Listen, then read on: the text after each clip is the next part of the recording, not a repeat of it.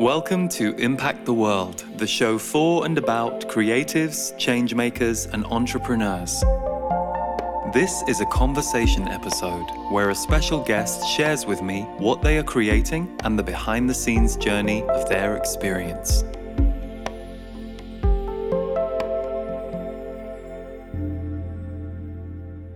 Hi, welcome to this episode of Impact the World, where my guests are the brothers Koren. Isaac and Torald Koren are two brothers from Australia who had the most incredible ride through the traditional music industry before discovering that they themselves needed a deeper sense of connection and expression. And they have spent many years now helping other people find that through both individual work and group work. I think what's really beautiful about their work is not only do they come at their work with a great deal of knowledge and compassion and evident healing from their own lives, but also to see two brothers and two men of such heart bringing their love, their passion into the world was really, really gratifying. They also gift us with a song at the end of the conversation, so stay tuned for the end because it's gorgeous.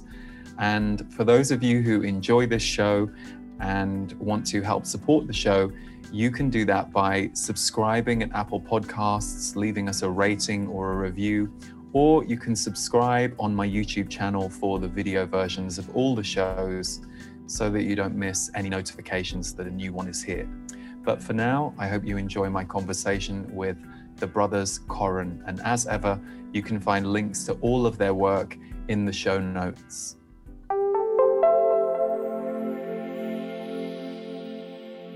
Isaac and Torald, thank you so much for being with us. This is going to be a great show, and I love so many things that you guys stand for. But before we kick off, I would love to just read something from your website, which I think really encapsulates your current mission. You say, somewhere beyond the inhibitions, do you remember how distinct, valuable, and powerful you are? We have a secret to share with you. The world has been missing your voice just as much as you have. Claiming your voice isn't a luxury, it's a need. So welcome to you and your voices to the show. Thank you, Lee. It's our pleasure to be here. Thank you. It sounded better when you read it than when we wrote it. It always sounds better when someone else reads it. That's the thing. No, it's fantastic because you know, I've worked as an intuitive and a teacher for a long time in the energy sphere. And that truth is something that it can take so many of us years to uncover. So I'm curious, you're currently teaching this to people and bringing out programs and work that really help people get there. Clearly, that has been a journey that you two have both embodied. So maybe you could take us back in time as to your first forays into finding your own voices and what that journey has been like. Wow. Well, yes, we will. And we found music separately at first, even though we were really close brothers. I was the batter, he was the bowler in cricket growing up in Australia. You'll understand that. We always teamed up. We always teamed up and had a lot of fun being partners in crime from an early age. We actually went our separate ways for a moment when our parents divorced, and both found music separately. And it wasn't until our father got remarried that we ended up at his wedding, and 2 nights before we looked at each other and said, what are you getting? Did you get him a wedding gift? And Isaac was like, no. And I was like, well, yeah, me neither. And we went, what if we write a song for him? And so we got together with a bottle of wine, like 19 and 20. I can't remember how old we were. And we wrote this song for him. And it was Dead Harmony, kind of Simon & Garfunkel-esque. And we ended up doing it at the wedding. And we knew that there was something between us. And even though we'd found music separately, there was this meeting. And it was as if when we joined in harmony, well, it was more we couldn't not do this. And that really started our love of music. And Isaac has a great story about how he discovered his voice. I wasn't going to sing. In fact, I was what we call now an I can't singer, which is I lived with the belief that I couldn't sing. And I didn't pay any attention to it. I wasn't seeking out singing. But just before this divorce that ended up being so powerful for both of us, happened, I had this voice, and it was in our first trip to America from Australia, and the voice simply said, "You will sing." And it was a deep voice, and it was smiling at me. And I haven't had one that clear since, but I took no notice of it, of course. And 6 months later, at this party, teenage party, my best friend Yaniv, he had this long hair and he was playing the blues guitar, and I was listening into the music, and I was really going in, like it was a shamanic experience. And he saw me having an experience, and he looked up and he said, "Sing for me, Zach." He called me, "Sing for me, Zach." And so I just, started wailing the blues. Like my voice happened, and for the first time I heard it. He heard it. The whole party heard it. They all crowded around. He said, "I didn't know you could sing." And I said, "I can't sing." I was still an "I can't sing." And he said, "No, I won't accept that. You're going to play for my band." I think he swore at me. He's like, "But you're going to sing for my band. And we have a gig in 2.5 weeks." And so there began a over 20-year journey now. Had 2 bands. And then Torald and I wrote this song for our dad. And, I went from an "I can't singer" to "I can't stop singing." I'm an always singer. Yeah. For me, early on, I found music when I was about 12, and it was a voice came out of me. That's an interesting part, that everyone that's ever actually gifted themselves the worthiness to say, "I'm a singer," which takes a certain amount of worth, which is really our mission, to help people revalue the fact that everyone is a singer, that it's an identity that we've all been gifted by nature. For me, it was at a very young age, after hearing the musical Annie on TV, like I think thousands of kids at the time. And I heard this voice come out of me, and I was like, "Oh, that's interesting. I can do that." And it became something I cherished. And I think truly for me, music became a safe space when the trauma of our family divorcing, it kind of, our family crumbled around us. And for me, music became a solace. And the way my hands touched an acoustic guitar and how I sung, it was like this safe container for me to express how I felt or feel the unfeelable. And so that's really what embarked me on my special relationship with singing as my medium. And so that's really where we joined as teenagers in New York City. We actually followed our beautiful, wild mother across the sea. She had this gut feeling to go to New York, to move even without her kids, hoping her kids would follow eventually. And we were all under the age of 18 when she did it.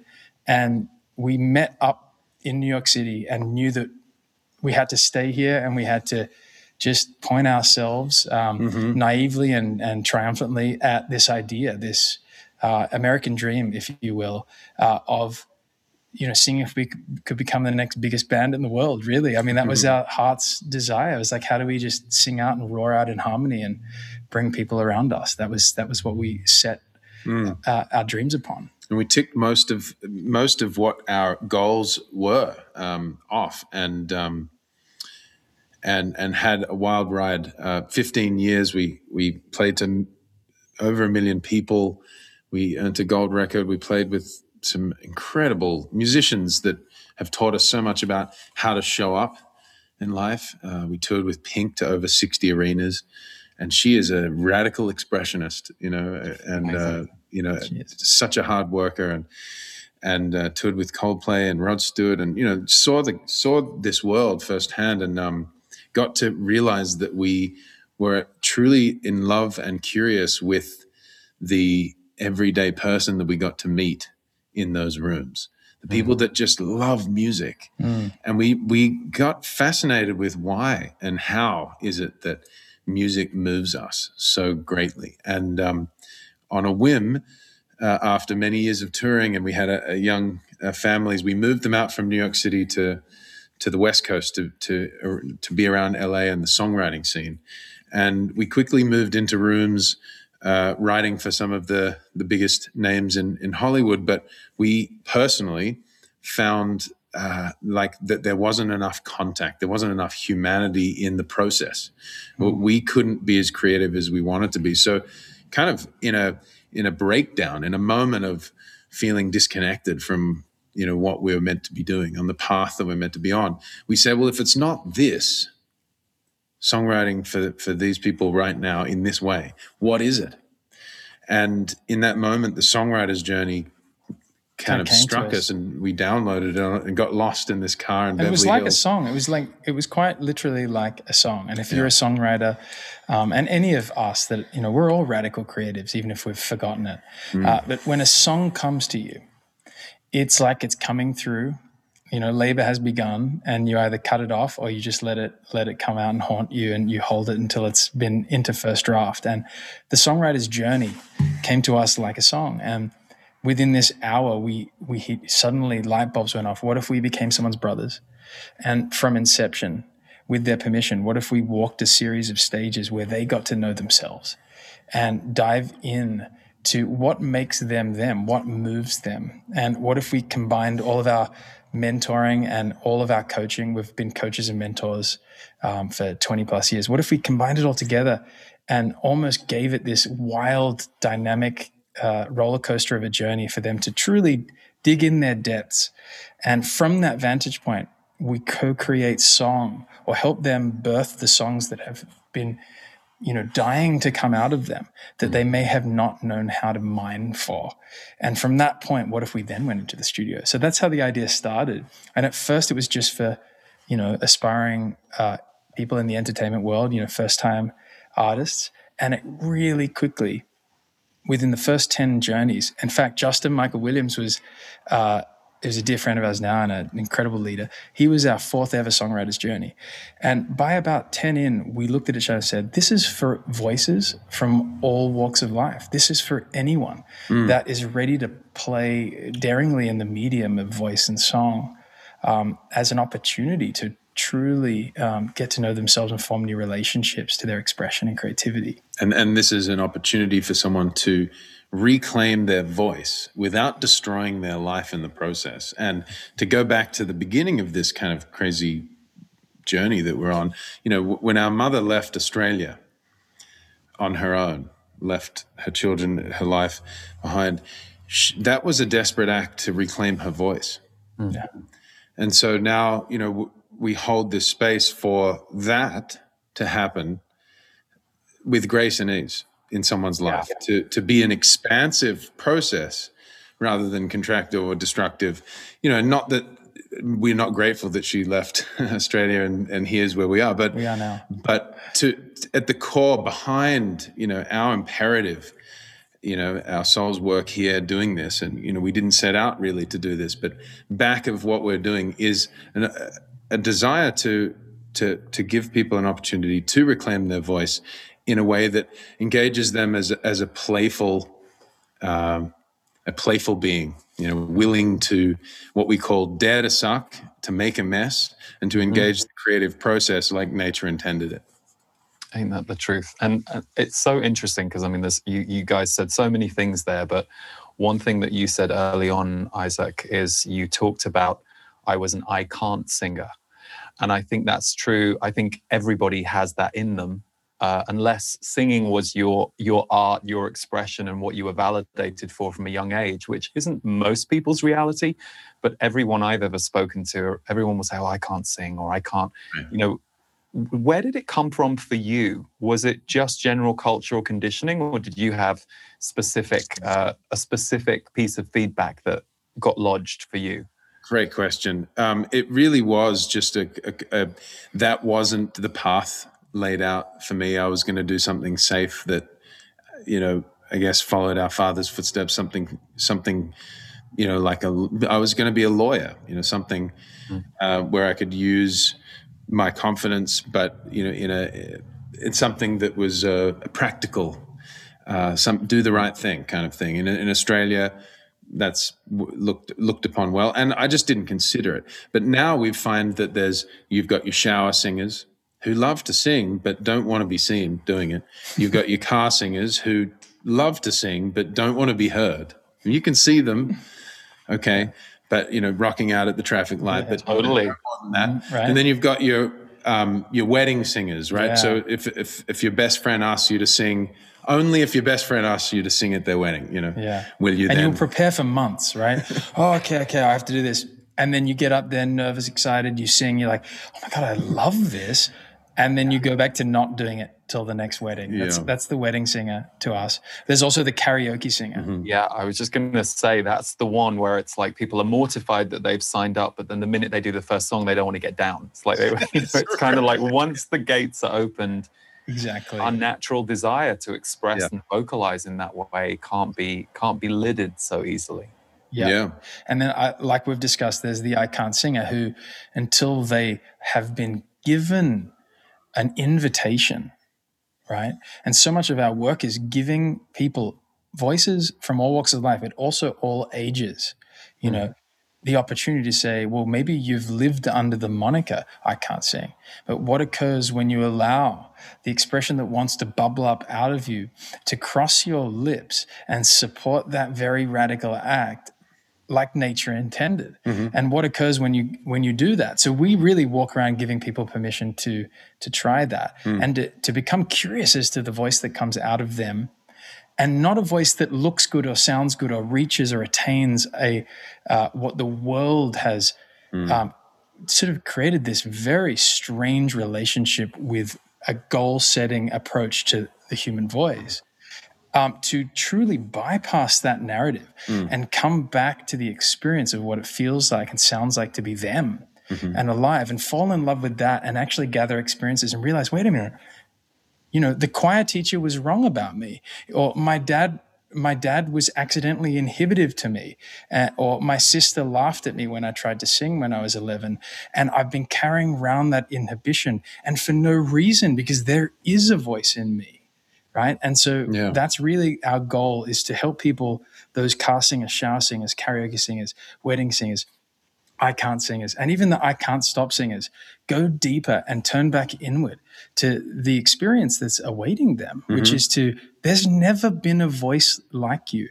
And when the part of you throws cliche on what I just said, it's time to cliche the cliche, because the truth is there is this moment here that you've been gifted this, what we call the whole body instrument, which is truly designed by nature for one time only, this exact amalgamation of carbon and ancient stars, to sound out, like quite literally, this body, these chords, the space, this cartilage and bone, as remarkable as an acoustic guitar or a grand piano. It is designed for now to sound out what it feels like to be you. No one else will ever have this. More remarkable in a way. You know, this is God's instrument. And, you know, we want to call bull on this, we want to reframe something, and it's sticks and stones may break my bones, but names can really hurt us, right? So many little things, like stop singing, you're too loud, you know, even just like it's a bit flat. The voice is our power center, but it's also the most vulnerable center, because in one word, it can be shut down for 30 years. And so we call these the small voices, which we'll go into in a sec. But the one I just wanted to say, and we'll bring it up again, Lee, is, you know, from colonial countries, you know, from England out, don't, you know, you're too loud, don't be too much, which is a cultural inhibitor as well. Very so much. Inhibitions are given from the country you grew up in as well. Yeah, or like you might have a sibling that's bigger than you, louder than you, and so that's for them. You're not that one. Like, people aren't used to you making a noise or singing, so I just don't do it. And I think that's more where I was coming from, of like, that's just not, I don't do that. You know, that's not for me. But I didn't know what was there coming out. And, you know, I guess if I hadn't had the voice and I hadn't put two to two together, and, you know, I may not have followed it as easily, but I guess we're the ones now doing the invitation and the requesting, because often it takes a good request. It takes the energy of someone else saying, hey, I want to hear you. Will you make a sound? Will you sing for me? Yeah. You know, but putting people on the spot gives them an opportunity to give themselves that, allow themselves, you know, it's, we're instruments that are not only making a sound, but we're also receiving, we're listening, and we're breathing, and we're taking in, you know, what's happening as well. So when you're working with people, there must be some kind of common objections that we have to allowing our voice out. And I'm just curious, because we've got you and you've studied this and seen this firsthand. What are just a few of the most common objections that we have to really empowering or embodying our own voice? Fantastic. I love how you called them objections, because that's a beautiful way of saying it too. So inbuilt into our biology, we've discovered, and this is over hundreds of songwriters' journeys, which are, 6-month experiences we do privately with people, but thousands of voices we've got to invite to sing with us over the last 6 years and beyond. What we've discovered is like 5 main inhibitive voices, and we call them the small voices. They are exactly as you put it, Lee, objections. And, I object. And what we've discovered is, let's define small voice for a sec. Small voices are born in the human experience, in your lifetime, in your mind and body. They're born in the wake of traumatic moments, even if there's tiny little traumas like, shh, you sound bad, or we don't sing in this family, whatever it is, that in the wake of those traumas, small voices are born. And a small voice is an automatic, negative leaning thought, feeling, sensation, or emotion that aims at doing one thing, checking if what you're about to do, to be all of yourself, is dangerous, safe, perfect, too much. And it basically puts these inhibitive markers in our biology to say, maybe don't be all of yourself. Maybe don't take the risk, because it may have not worked last time. And so much of our work is helping people bring back under their wing their small voices that have been creating a dissonant choir in their life. So what are these the top 5 small voices that seem to rear their voices? Yeah. Their squawky, loud voices, temper tantrums half the time, but they come in just when we're about to, or just after, as shame, but just before or just after. Generally in the beginning of the process, the first one comes up, which is, I'm not good enough. So don't even try. This is not for you. Is this good enough? It could be a question or a statement, but it's the good enough. It's the good enough thing. So many people suffer from never really voicing themselves, and this is not just singing. This is voicing their ideas in the world. This is daring to share. That they don't go beyond beginning, not even beginning, because it might not be good enough. It's a big one that haunts so much of us. And it's based in comparison. So, we like to believe, or we like to show people that they are, in fact, incomparable. That the comparison model doesn't apply to their voice. They can't be compared. There will never be anyone who sounds and hears like you do ever again. Another big small voice that comes up a lot, Lee, is I'm unsafe. And I can speak to I'm unsafe. In my history, in my life, the I'm unsafe small voice almost took my life, or I almost let it take my life. In my earlier life, I almost lost my life to a very critical case of obsessive compulsive disorder, which when you really unpack OCD, it's a relationship with being unwilling to feel unsafe and to do whatever it takes to relieve or make absolute that you are safe. And so it was a huge battle in my life. And for the last decade, I've been a behavioral coach on that subject of what it takes to bring that I'm unsafe voice under your wing and dare to try and do and put yourself out there regardless. Check out Torald's podcast on embracing crazy. Yeah, I've just begun, which has been exciting. Beautiful. Very cool. We'll put a link to that in the show notes. Thank you. So a huge one that comes up for everyone right now, 2021, it's not perfect. I'm not perfect. It's not perfect. And what's so fascinating about this small voice, it's not perfect, is that if you looked at the evidence, more people that suffer from this small voice in their life will accept an F over a C or a B. That they would accept an F over a C or a B. Yeah, they're rather incomplete than walk through without a perfection stamp. And, there's something deep within us that longs for God, for connection to spirit, to source, whatever you want to call it. We long to feel a connection to perfection. So there's nothing wrong with it. It's human. it almost shows that we have this evolutionary seed in us, and maybe one day we'll find that level of brilliance and excellence in our human race. But for now, we have to settle for good enough, and it's really hard because our whole world, of applications and Instagram and everything, we're given these tools to perfect ourselves. In the music world, we use tuning technology to perfect our voice, and we're all guilty of it, right? We're all guilty of it. So, but what happens when we don't do that?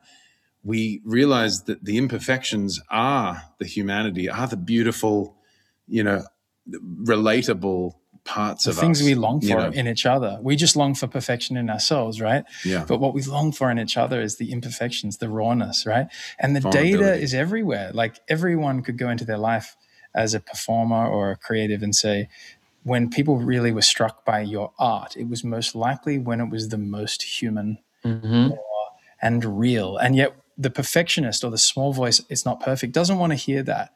But it's our big voice that knows that, right? Yeah. So to continue on, another one is, I'm not worthy. We find this a lot. A lot of people have a small voice that goes off that they're not worthy of the greatness that awaits them being them. And maybe this comes from maybe a past trauma they feel responsible for, maybe a different time where they feel guilty and terrible or bad, or some other reason that they might not feel worthy now. But we really see that as a small voice because everyone is worthy. Everyone is worth now voicing. Yeah, there's we find in singing, there's two kinds of egos. There's the good for you ego and the bad for you ego, like fats. And so it takes a certain amount of good ego to get up and sing. It's self-love, it's self-kindness, it's courage. And often we're taught to not occupy that space. It's bad to get up and take up space, and, maybe someone has had, someone in their life, in their family who's, I hate the word narcissistic because it's so negative, but, more self-oriented and more kind of very easily takes up space and doesn't know how not to. Often you'll find them around people that give up that space and don't know how to step 2 feet and occupy their own space. And it's almost like they're not worthy of that space, and they're here to give space rather than to take space. So, and then we've done I'm too much, right? We'll touch I'm too much officially because this one's so big. I'm too much is a voice that we find come up a lot too.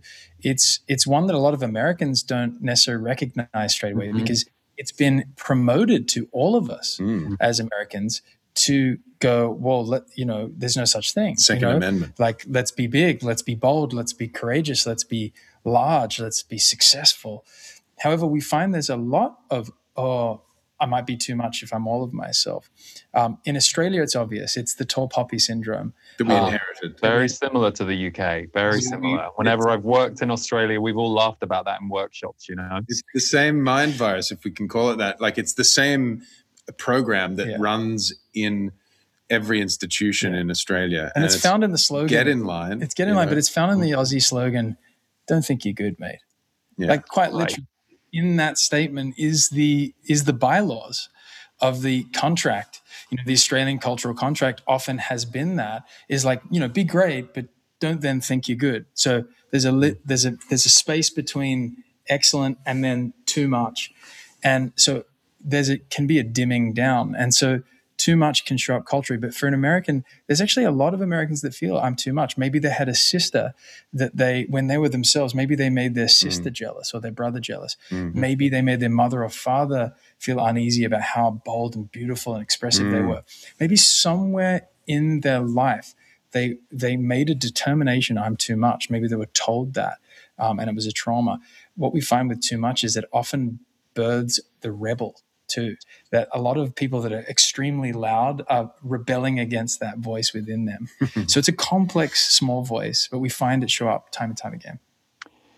So interesting. It was 2010 or 2009. I'd been doing my work as a channeler and an intuitive for 6 years. And I had to work against and sometimes with my small voice a lot to kind of stand, especially as a channeler, because it was edgy, especially back then more so. So when I suddenly got music coming through me again, because I wanted to be a singer-songwriter in the music industry. It's kind of what I was doing in around 2000. All of these songs started coming, and now they had a different spirituality to them because of the journey I'd been on. But when I got in the vocal booth to record the vocals for that album, Golden World, all of my wounds as a singer that I was not expecting, because I'd gone through this journey where I had, luckily, I guess, been validated by other people as a speaker. Same voice, different slant. I was black and blue after 2 years in this vocal booth trying to finish this album. So all the trauma that was left as a singer, and also that my composer was not happy with the singer he'd been given, because my composer had written this great song that the singer couldn't quite manage or couldn't quite get to. So I know firsthand exactly what you're talking about and how those traumas stay in us. But one of the things I always say to creatives, especially if they're spiritually inclined, is it is the best self-development journey. And if you're not willing to heal, if you're not willing to go through some of the ups and downs and some of the emotions that will come through you as you birth something new into the world, you will sit at home and feel miserable or resentful of other people, because there's no way to get there without going through some healing. That's kind of the point, especially when you're putting work out there that holds that healing frequency for others. You've got to be willing to put yourself in there too, even though it's not always easy. Totally. Beautifully said. And to speak on healing in the small voices, like what we find that at the end of any journey, the small voices aren't, they don't go anywhere. You can't heal them or take them away because there's nothing wrong. They're there almost as our helpers to point us in the direction. Like it's almost like, if we walk towards our fears, by walking towards the small voices, to walking towards the trauma, to feel it all, there's gold there for us. By running away, we just create resistance and tiredness and exhaustion, and but by going towards them, by embracing them, by, like Torald said, putting them under your wing like a screaming child, by allowing them to be there and doing it anyway, being in life anyway, we come to a wholeness that is the root of healing, and an allowance to be who we are, mess, warts and all. And if we can approach healing like that, as like a integration of what's already there, we are the ingredients for this to be whole and complete as it is in every moment. So, can you be in the studio, in that vocal booth, feeling all of the biology of fear, dread, repulsion, all the things, judgment, and then just take a deep breath with all of that, and then, it's redemption, singing it anyway, right? It's reclamation. I've been there so many times. Yeah. And, that's and this goes for, so I've been told, wow, you can sing. You're special. Since I was 12, I'm 40 in May now, this month. And I still have all of those. In fact, I'll reach and either feel not good enough, or I'll reach and do something amazing, and I might get a small voice that says, well, don't think you're too good. Who are you better than? Oh no, now you're distracted from the song. So the voices can move however they move. And just to join into what Isaac's saying is that when we form a new relationship to those automatic voices and thoughts and feelings and sensations and emotions that we've run from or tried to fix, when we form a relationship of being able to witness them, being able to experience them for what they are, as soon as we give that kind of space between us and the experience of them, we go from being them to having them. And in that simple transmission between being and having, something magnificent occurs. That it's something that we have within our mind, body, and our biology. We have a small voice going off. We have an objection. We have an inhibition. So much of our dis-ease is because we have a relationship to try to get rid of those. And we often fall into a trap where we feel like we need to fix ourselves before we can be our best selves. And that's bull. Because the truth, we just need to bring them back under our wing and do the very things that big voice or that part of us wants to truly do, and risk the threats of those voices, but also to befriend those voices at the very same time. What happens when we do that? After a period of time, they may not go anywhere, but they absolutely begin to dull and begin, if we can accept them, to have shorter duration of severity. Over a period of time. I like the distinction "have" because what it sets up this conversation of like, I've got you. So you're saying to that small voice, I have you, meaning I've got you. Yeah. And that's what they want to hear, like as if we're the parent. And so what it sets up is that we are often a choir of small voices, but we also have our big voice. And so in any moment of action, who's got the microphone? And so we're just inviting the big voice to take back lovingly the microphone from the choir of the small voices, who often have the microphone, meaning have control of our actions. Do we record that vocal or do we go home? You know, do we stay in our heads or do we go into our hearts? You know, and that's the choice we're making. And you can be in your heart and tremble with fear. You know, and that's okay. And sometimes that tremble is what we love most about the voice. Without question. And that's another Hollywood myth that we've sold ourselves, that fearless is a goal. What about a loving relationship to the fear that we feel? And what about a beautiful relationship to the feelings that were once unfeelable to be feelable again? And what about just that new beautiful relationship where we can handle the full spectrum of the emotional wheel and allow our voices to sound out with them even? What kind of courage, what kind of capacity would that be for someone? And that is entirely possible for each of us. It really is. Yeah. For example, like touring with Pink, we'd get it before we'd get on stage. She had this amazing kind of see-through curtain. And so you could stand on the big stage and kind of look out at the arena of 20,000 people and the smell of 20,000 people, the popcorn, the perfume, the kind of excitement of all of these music fans. And they're waiting for Pink. They don't even know, half of them didn't even know that we were about to play. We were the opening act. But so all of my small voices, I can't sing, which amounts to, I'm not good enough to be here. That would come up, and I would, as a ritual, I would just imagine that all of the people were in my heart. And so I was running out on stage, coming home to them. And I would run out there as if they were waiting for me because I was waiting for them. And so, just to kind of include, the outcast coming home by including everyone inside, my voice. That moment was ours to share, and I had to did it anyway. I had to take out the small voice underneath my wing and others, and do it anyway. Maybe that's the greatest human secret, Lee. To do it anyway with your fears and voices under your wing. I think that's the secret to creativity. So many things you guys said, but parenting ourselves is one of the things that I teach. That we don't reject our kids. Like if you have 3 kids and one of them's having a bad day or is moaning, you don't go, oh, okay, well, bye, you're out of the house. You're like, okay, I have to. And it's the same with all those voices inside us. But I did a training program called Impact the World, funnily enough, a couple of years ago. And one of the first things I shared with everyone who'd showed up, who was there to bring their creative or their healing work to the world, I shared the story of Adele.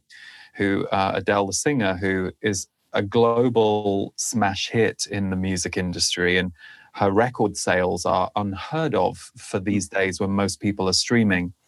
She did one of the biggest tours in 2016, I think it was. And I had a quote from her where she said, "I still keep thinking it's all a mistake and someone's going to send me back home." And I just use it as an example of, you can get all the validation and all the success in the world, and you'll still be in relationship to that voice. So you can be in relationship to that voice and stay at home and not do something, or you can, as you guys say, really develop a new relationship with it. Because I'm the same. I've been creating for a long time, and still those voices can show up. And usually if I'm doing something new, they're bigger than they usually are. But I have a way of, knowing how to navigate them and what they might need. And yeah, so everything you say is beautiful.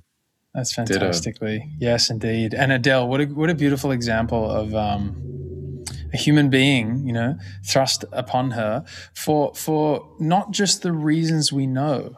Adele has a goddess voice. It's just incredible. She's also incredibly human.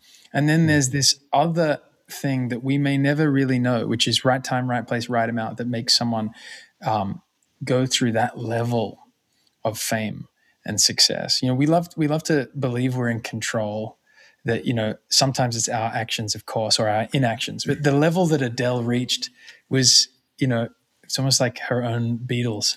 And the irony is that she's used as a benchmark. Like, I'm no Adele. Exactly. Right. And so that's the beautiful irony, is that, in this comparative world, people like Adele, we use against ourselves. And yet right there she is, not feeling good enough herself. Mm-hmm. And so, what a perfect view of the human voice and how inhibition works. That someone that at the top could feel the very same thing that someone we might get to work with, maybe a 64-year-old woman, who felt like she couldn't sing, and comes across our work and goes, "I know something in my expression would open, but I'm not good enough." Has the exact same experience as Adele is still having. And on the other side, in to us, when that I can't singer goes through a journey of self-discovery to then experience herself authentically as a voice, believe us, it's just as beautiful as Adele singing. Of course. But isn't it interesting how, if you like, the zoom lens of fame and success has a certain programming in our mind? Oh, they're on the cover of Vogue.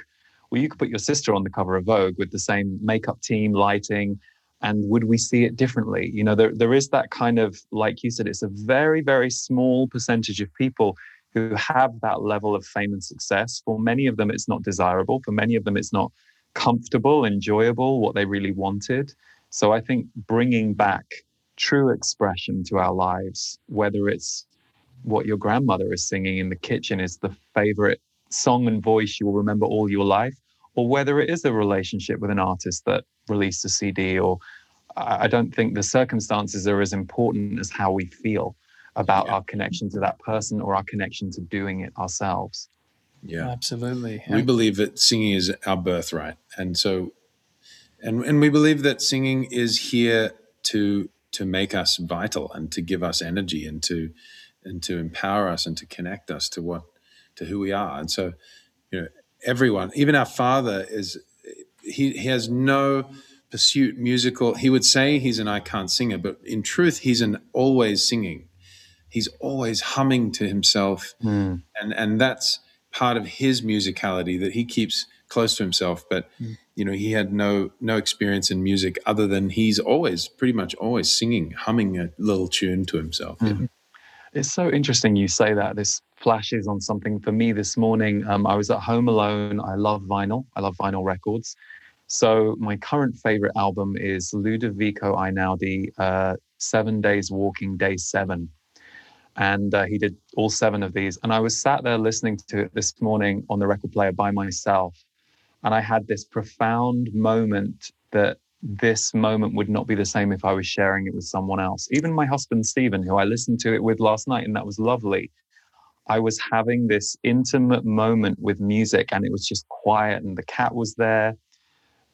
and I was really struck. I was like, wow, this is a pure moment for me with what he created and what's now moving through my body.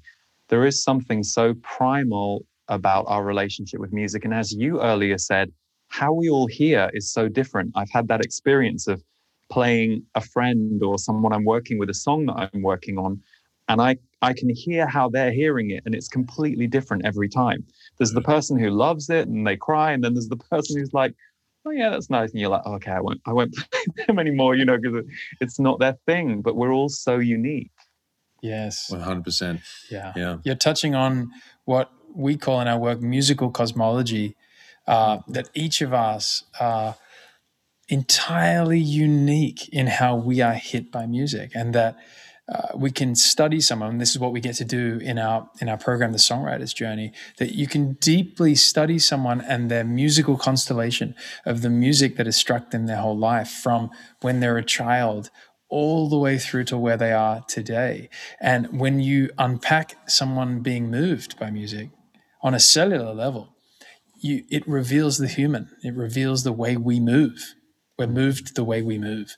And so music is just such an incredible medium to see someone. We've had the opportunity and the pleasure, honor of writing songs now with groups of people on Zooms, and it's remarkable how musical people are and how there's a song in everyone waiting to come out. And we're actually about to launch our first Shift Network course on uncovering your soul song, or title still to be confirmed, but uncovering your soul song on the Shift Network. And we're going to be writing song with people in a process that's really kind of in their own cocoon through a held sacred space.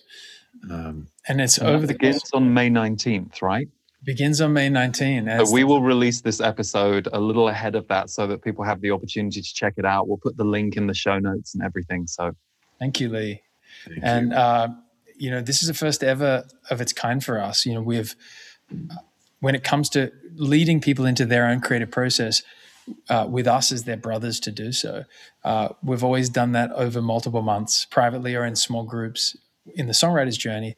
This will be our first time ever with a crew of people heading out to uncover that song that's just ready to be revealed in a course setting. I wonder what small voices are going to come up for us doing something new. Yeah. Well, thank you for saying that, because that was where I wanted to go next. So we've talked a lot about music, we've talked a lot about singing, but because you guys are holding space for the big voice in the world for so many people, I'm really curious, because I know how this works. If I hold a course with a certain title, I pay attention to how that title is theming into my life, or sometimes it's something I've done for many years maybe, but I'm curious, like, what have you noticed, or what has surprised you about the personal effect for each of you, because you are holding space in this for your work? Like, even when you go about your life with people who don't know what you do, have you noticed the kind of catalytic effect you probably have? Well, usually whatever course anyone is offering is usually the course they need the most. So to be full disclosure, but to be fully honest, we did turn around after a few years of holding space for others and say, well, we actually have to take care of our own voices together and individually. And life happened to us, bumped into us pretty hard, and we had a lot to write about. And we also had a request, and we're grateful for the request of Ken Rockwood from Rockwood Music Hall in New York City. He has a label, and he asked us, he said, would you make an album, an acoustic album, the way you used to play in my venue, just you two and a guitar? And so we said yes. And we went on this pretty much a year-long exploration of our musical cosmology, shared musical cosmology as the union of two individuals. And that was fascinating. And we really kind of put ourselves through our own process. It's actually literally the Songwriter's Journey, stage by stage, that we've now taken, maybe 160 humans on. We we pointed it toward ourselves and said, well, let's go from the beginning, that we'll set sail into the creative unknown. What is the music that wants to come out of us now under that, creative act? And we walked through each stage and really just allowed, what we've done for so many to be pointed toward us. And it turned out we had a lot of healing, transformation, catharsis to process. We had some ancestral, work to do with our grandmother we never got to meet. The whole album is dedicated to her. The grandmother we never got to meet, who took her own life. We never saw the note, but she took her wedding ring off, and she went out in her own plane on Mother's Day 45 years ago and went out into the ocean. And so the album's called "I Went to the Sea to Be Free." And in it, we also process a remarkable loss and gift in the short life of Torald's son, Jack Mutsura McRae Corin, who was born with critical brain damage in a birth injury about 2 years ago. And so we honor him in this album, and he really was part of writing this album. Yeah, he was alive during the process, during our songwriter's journey to create the album coming out in June. And he passed away in January of 2020. And so it's also, many songs are dedicated to grief and loss and understanding, just, being open to the human experience that we all go through, and giving container, just like song gets to, for the hardest of life's experiences as they find you. And so this album has, holds that as well. Beautiful. I'm so glad that you told me right before we did this conversation you were bringing out a new album, and I said I'm really glad that you're letting that come out. So I know you're going to sing for us in a moment, which is awesome, and I know that people are going to really enjoy that. But I would ask you, kind of riffing on what I just asked you, what would you say are the joys and gifts that we get to experience when we unlock our voices, perhaps the unexpected ones? I don't just mean being able to sing freely or speak freely. What have you noticed are the kind of net effects in the people that you work with, or your own journeys, what you have noticed by giving yourself to this path in such a devoted way? Well, I would start by saying self-acceptance, which, if you somatically feel self-acceptance, where there's no rooms in your mind and body where you aren't welcome to venture, right? Where you feel free to voice. What occurs is this incredible currency. And I believe it's the highest of currencies in here, which is being proud of yourself. And I would say one of the lowest feelings is being not proud of yourself. And I don't mean pride, I mean just like me. What I've discovered in myself and watching others reclaim their voice is that there's this new vitality that's coursing through their veins, where they feel the freedom and power and connection to the voice that they are, and the willingness to share it even if they're scared. And the currency that reciprocates is, I'm proud of myself. And that is like liquid gold from some, ancient planet. And so I would say that's the most surprising. And I can see it when someone gets the transmission and it happens. I can see them a year and a half later at some event, and they don't even realize they're still glowing. Right. But they're not the same. Yeah. And that's there for all of us. For sure. All of us to discover again. Yeah. Yeah. I think we find that people that sing, again, reclaim that, find courage, conviction, connection, and vitality. They just, we it calls for us to be present. I like to say, I sing, therefore I am. Yeah. Beautiful. Well, this is the perfect time for you guys to sing for us, I think. And thank you for doing this. Oh, yeah. It's our pleasure. Well, we want to, this is We want to sing ease into this moment, and this is a song that's unreleased From the album. from the album, the Brothers Corin album, and it's called Easy. And this is actually penned with our mother to bring it full circle. She's an incredible writer.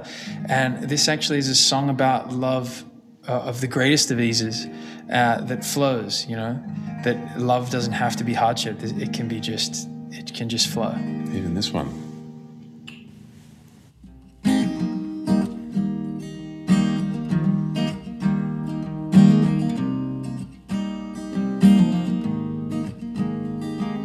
Settle down, unwind, see me, feeling free, cup of tea, please me, better now, you're mine, tease me,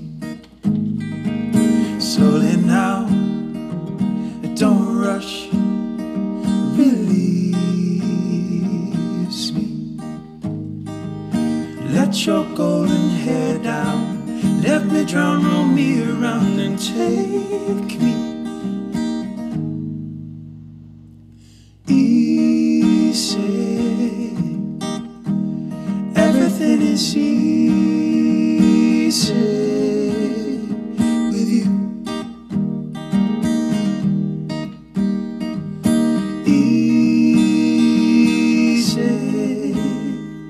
Skin on skin, but life begins. Squeeze me, I breathe you in, a sampling, we're spinning. Hold me tight, it feels so right, we're falling. Our delight, our size align, we could die tonight. Let your golden hair down, let me drown, roll me around and take me high. Easy, everything is easy with you. Easy, easy, everything is easy with you. Easy with you.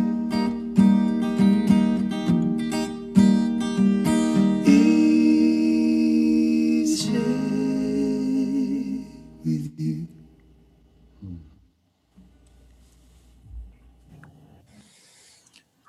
Well, I think here's something I would like anyone who just listened to that and had the same response I did, which is just how beautiful your voices are. Not only the way that you two syncopate, but just if you listen to this whole conversation and you heard the guys saying they don't always love their voice, or they've had moments where they thought they couldn't sing, let that be a lesson to all of us, because that's what just came out of you guys. So yeah, congratulations with the new album. I can't wait to get it. It's fantastic. Thank you, Lee. Thank you so Very much. kind. Thank you, Lee. Thanks for having us too. It's been so fun talking. Well, I shared with you, I think you first came on my radar about 4 years ago through a friend. And so it's just been lovely to have this full circle moment. And I love what you're doing in the world, because sure, we've been talking about singing and music, but we've been talking about life and being a human. And that's the beautiful interwoven part of it all. So good luck with all you're doing. Not that you need it. And yeah, I look forward to more with you guys in the future. Thank you. And to all of you listening, if you have this desire to rediscover or discover for the first time that you have been gifted a voice, and that music is this elixir, this medium, this container for us all, that it is our nature's birthright, do so. And if it calls you, find us in the world. We're waiting for you. Your voice is waiting for you. Mm-hmm. And all of your offerings are at brotherscorin.com, and we will put that link in with the show notes, but we'll also link to your new course with the Shift Network, which we think is called Uncover Your Soul Song at the moment. That's the, yeah. We do think so, yeah. Perfect. And yeah, I'm really looking forward to your album in June. And that is the album just called The Brothers Corin. Well, it's the album is I Went to the Sea to Be Free. Oh, yes. You said I went to the sea to be free. Perfect. Great. Okay.